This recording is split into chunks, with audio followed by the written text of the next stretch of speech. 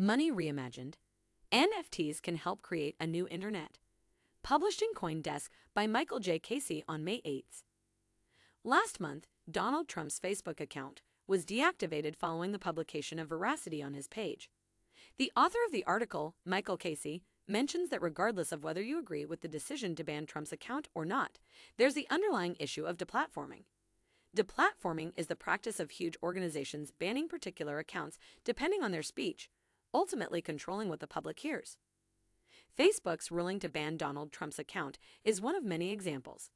In another instance, Reuters removed its blog's URL entirely, which caused Salmon Felix, a former writer for Reuters, to raise his hands and start questioning the system.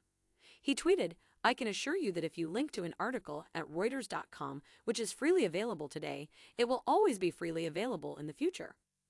We don't believe in link rot." Despite Felix's overstatement, the issue is that Google and Reuters did not share the archive link with their bloggers, resulting in outrage. Looking back at the web's evolution, we can see that Web 1.0 allowed for diversity in content and information, but struggled with content distribution.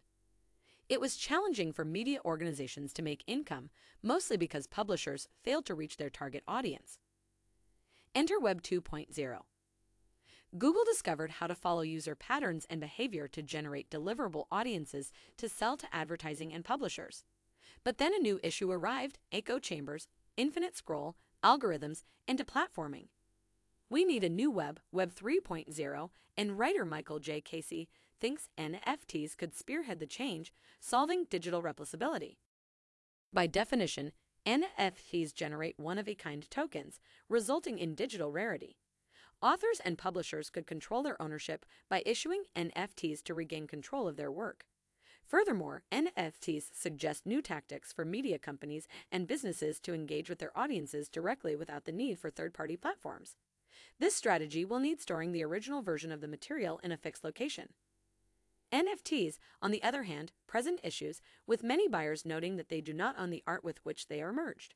Although NFTs cannot physically prevent digital information from being copied, rules may be set to ensure that unique rights to NFT-related content are allocated to the token owner. This strategy will need storing the original version of the material in a fixed location where no centralized entity can take it down, be it the government or a media firm. To create a firm future with no shortcomings requires a decentralized token exchange and self-sovereign identity. Overall, we should use the lessons acquired from the previous two versions of the web and not hurry to construct a better and more equitable Web 3.0.